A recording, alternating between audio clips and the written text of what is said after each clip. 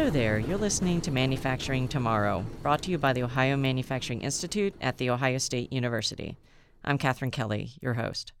Today we are speaking with Todd Lebo, President and CEO of Majestic Steel USA, a national steel service center headquartered in Cleveland, Ohio, with locations across the U.S. Todd took the reins from his father in 2012 after working at the company for several years on supply chain management and innovation.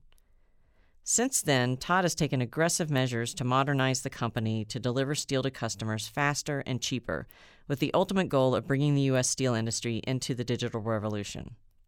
As principal of Majestic Universe Ventures and Investments, Todd has stakes in several other companies, including Felix, a B2B marketplace and platform for the steel industry, Sozo Workwear, and a host of other real estate investment and hospitality firms.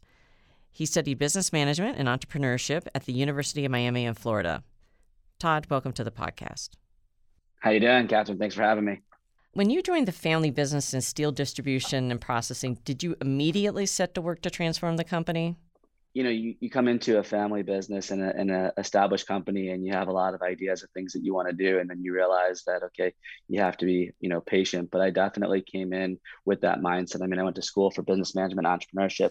I actually didn't think I was going to get involved in the steel business, but then I saw an opportunity to go into a great industry that has a lot of history and be able to bring new ideas and thoughts to it. So that was my vision in terms of coming into the business.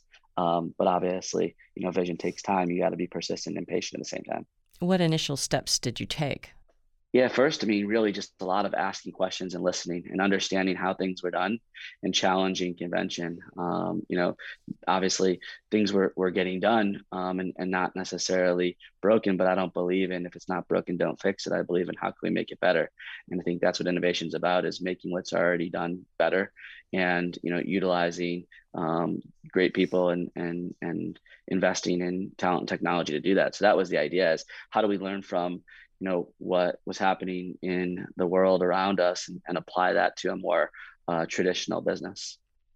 And from what I read, it seems as if you're taking a more global sense, in regards to the tackling the 21st century supply chain and economy. So what role do you see Majestic Steel playing in that ecosystem?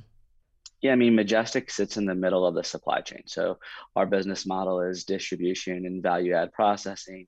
We're responsible for taking steel from the producers and then delivering that to diverse end uses in diverse geographies.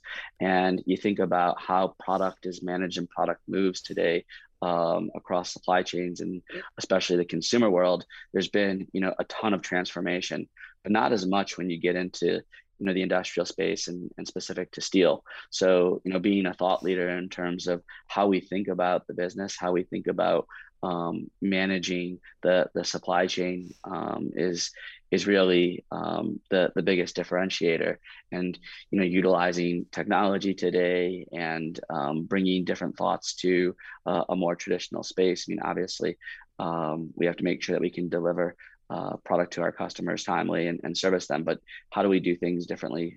And there's also an expectation today amongst the next generation in terms of how they do things, right? We're all consumers, and so how we do things today in terms of the mobile environment and things at our fingertips, those tools are readily available, but not necessarily in more traditional industry. To that end, you have rolled out a number of technological services and products at Majestic Steel to meet customer needs. Let's discuss one of your innovations, Mike's. How does this inventory management system benefit customers?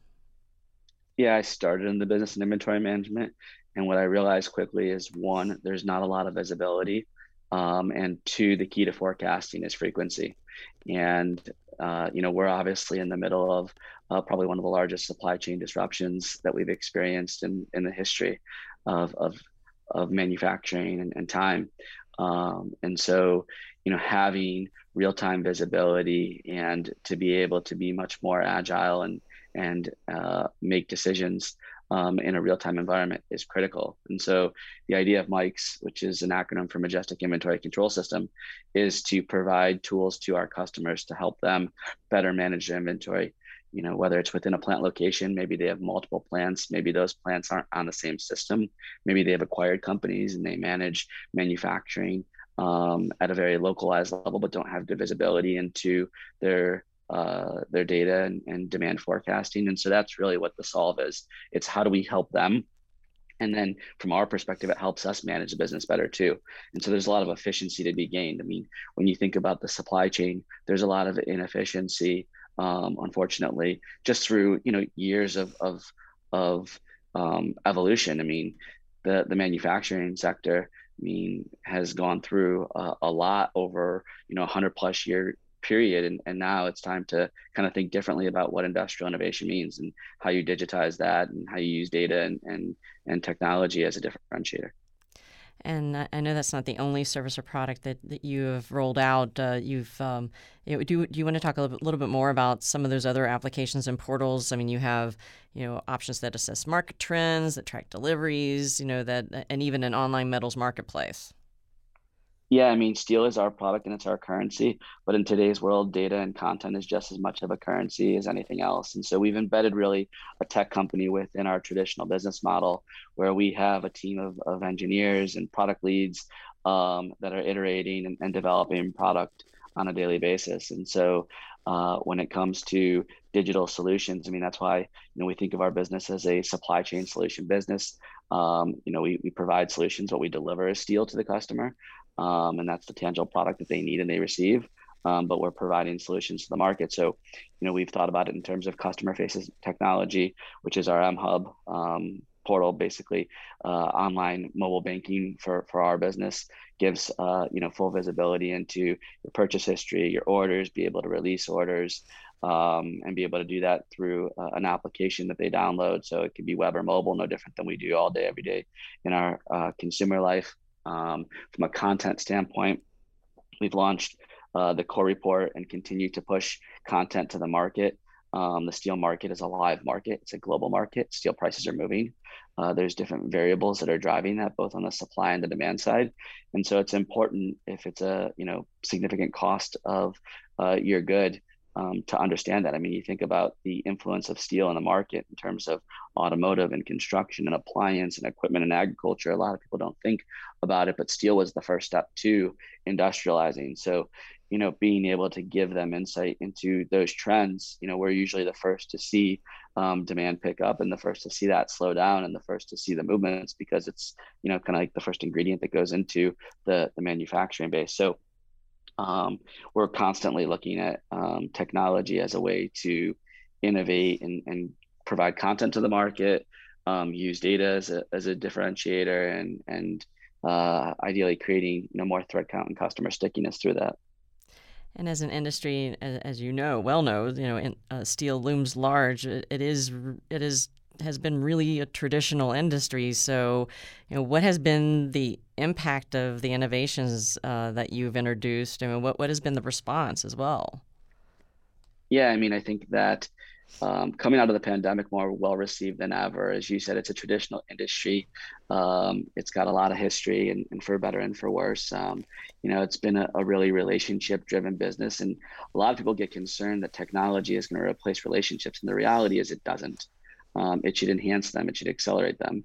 It should provide, greater efficiency and greater transparency, and take some of the kind of manual process out of the equation, so that the human element is relationship, is strategy, is critical thinking. So it's been a behavior modification, and some obviously are more open to receive it. I think we've seen more openness than ever and more adoption, which is great. Especially at a time right now where people are looking for solutions. So we continue to push forward and continue to see, adoption and success with that. And we do believe that, it's only going to continue to expand in terms of the interest for that, because we're seeing, next generation come into roles, and they have more of an expectation of it, right? They've grown up doing these type of things where there's, always a decent amount of creature of habit. The other thing is, in the B2B space versus the B2C space, in the consumer world, you're getting that individual to change their behavior, and they're making that decision on their own. So going from taking a taxi or a car service to accepting Uber or Lyft is a very easy thing for that individual to decide. When you're starting to do this in the business world, you're messing with multiple people and their workflow process. So the buy-in needs to happen, not just at one point, at many points. So you got to really understand then all those different connection points, and how you get adoption. So I think it's natural that we've seen transformation by the consumer a lot faster than the B2B space, and the industrial B2B space being the last of that. But I think there's a ton of opportunity for industrial innovation manufacturing by doing things like this. So, we're excited about, where this can go. Are there any notable turnarounds or wins from your clients that you could share? An example of how you saw this transformation happen in real time? Yeah, I mean, I'll give, Mike's as an example. We have one of our great customers that has multiple plants throughout the US. Those plants are on different systems, and they had a tough time managing their inventory and having good visibility into those plant locations. And it wasn't only our product that we were selling them, it was other vendors as well. And they were able to put all of their product through Mike's, and not just us, and other vendors as well. And now they have better visibility into where they have inventory and what they need and when they need it, so that they can be more efficient across their plant locations that are on different systems. And so, that's went from a customer relationship to a true partnership. And that's the thing, is like, in this business, it's, repeat business. And so you don't necessarily see changeover, on a daily basis. So you really want to build a partnership mentality. So that's, one success story of Mike's. A lot of our customers have, gone through major changes and challenges in terms of the steel market. And so helping them understand that. So by providing them market intelligence and content, to be able to understand that and also explain that to, their leadership teams that maybe aren't as close to it. If you think about it, and steel is a percent of your cost of good, and all of a sudden you've seen the market move like it has, how do you explain that to maybe, a leadership team that is focused on the business, but not necessarily the steel cost? So how do we help them as an advisor to be able to discuss those things? So it's really taking a much more strategic approach to that. Yeah, that's great. And you had mentioned earlier about the technology industry and sort of the at least the consumer movement toward apps like what Uber uses. But what are the lessons learned from the tech industry that manufacturers could adopt? Yeah, I think that the tech industry is always feeling like something's chasing it. So innovation is in their DNA. And they always are thinking about how they can improve, update, how they can create more stickiness with whoever is using their product, beyond just relying on the traditional means of doing so. And if you think about it, a lot of these tech companies too, at some point, they look to convert to not just being a tech company where there's many traditional aspects of their business model as well. I mean, it's funny because we think of Amazon as a tech company, but they have distribution centers, they have logistics, and they have so much that goes into it, no different than we do in steel and at Majestic. So they're just as much a distribution and supply chain and manufacturing model as they are a tech company. It just happens to be that they started with technology versus we started with, a distribution center and physical steel and processing, but not the technology side. So, my opinion is, as a traditional company, we need to learn from them in terms of customer service, consumer-like experiences, as they've taken, many things from the more traditional space to apply that to their business. So it's just a matter of kind of the DNA and where you started from. But I think that the tech world is obviously fast moving, and you're always iterating, and I think that the traditional space, it's much more mature, and so it's more so blocking and tackling and executing the day-to-day, which is always necessary to run the business. But you have to think about how you can plan for the future and differentiate moving forward. Yep, that makes sense. Let's talk a little bit about, we mentioned this early on the overall manufacturing supply chain and some of the challenges that exist now. Even before COVID-19 and what's happening. Which processes or technologies do you perceive are disrupting the supply chains the most? Yeah, so I think that, you look at the pandemic and that really exposed a lot of things, but the things that were exposed may have been in the making for 10, 20, 30 years. And so we had built dependency and reliability on supply chains that have a lot of risk in them. And we don't have a lot of visibility and transparency.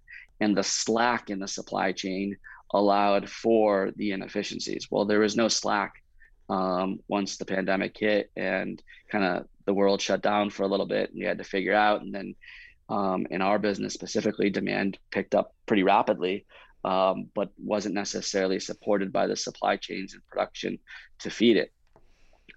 So I think that, the biggest thing is, and I think we're still in the early stages of that. I mean, you still hear about port congestion, or you still hear about the chip issue for automotive, and I think that we're, still resolving a lot of these things. There was a lot of offshoring that happened over the last 30 years, and it's not a one size fits all.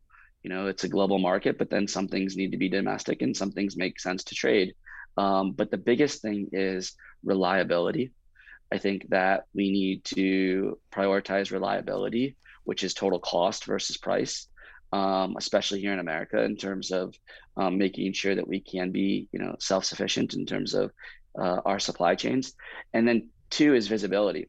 I think that a lot of companies in the industrial supply chain, they look at their business as proprietary and it's theirs and their data is theirs and only they can, control that. And I think that the lack of visibility across the global marketplace and the domestic marketplace has created a lot of these inefficiencies. And so I think that's what we could solve for with technology is, greater visibility. I actually think that, that is true, value add. I mean, there's a lot of technology out there today that I question of whether or not it's making us more productive or it's consuming our time, but not necessarily driving productivity and good things in society.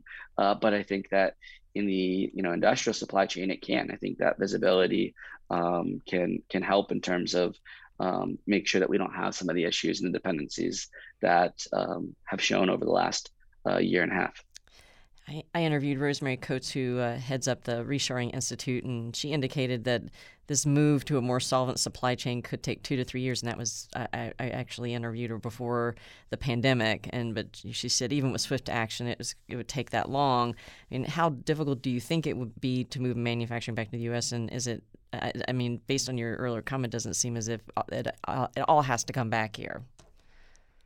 Yeah, no, I mean, I think it doesn't happen overnight. I think it didn't happen overnight in terms of how we got to where we are today in terms of the amount of offshoring. And I've always thought that if you could make it here where you're consuming it, you should do everything you can to make it here. And that doesn't mean that it can't be made somewhere else too. And hopefully consumption in those markets grows to consume its own products. So, those that have offshored, ideally, if you're making it in China, then consume it in China, unless you can't make it here. And there's true reasons why. But in the manufacturing world, I think that America was built on industrialization and manufacturing, and we've gotten away from that. And I think that we have to go back towards that. Now, do we have to go back to where we were when we started? No, we don't go backwards, we go forwards. But we can use the tools that we have available today to be able to do that. But I think that happens over time. I think that, you got to start. And so companies need to be thinking about, okay, where am I manufacturing and how am I making sure that I have reliable, supply chains. And, the talent side is a huge one too, because, here in America, from a staffing perspective, we haven't necessarily built our future manufacturing environment that we need to, and those jobs are critical jobs, and they shouldn't be looked at as kind of secondary jobs. They should be looked at as primary jobs, no different than the other jobs that are being pushed into the market. So I think just rebuilding that whole thing is going to take some time, but you got to start. And so I think that starting, to hear more about bringing things back on shore and pushing more for, manufacturing, I think that'll lead to industrial innovation. I think the other thing is we got to make those jobs, more attractive. I mean, they're great jobs. They're consistent jobs, and not everyone is made to sit behind a computer and be on Zoom calls all day or be keystroking into spreadsheets. So I think we have to recognize that it's not a one size fits all, and we need to rebuild manufacturing in that way.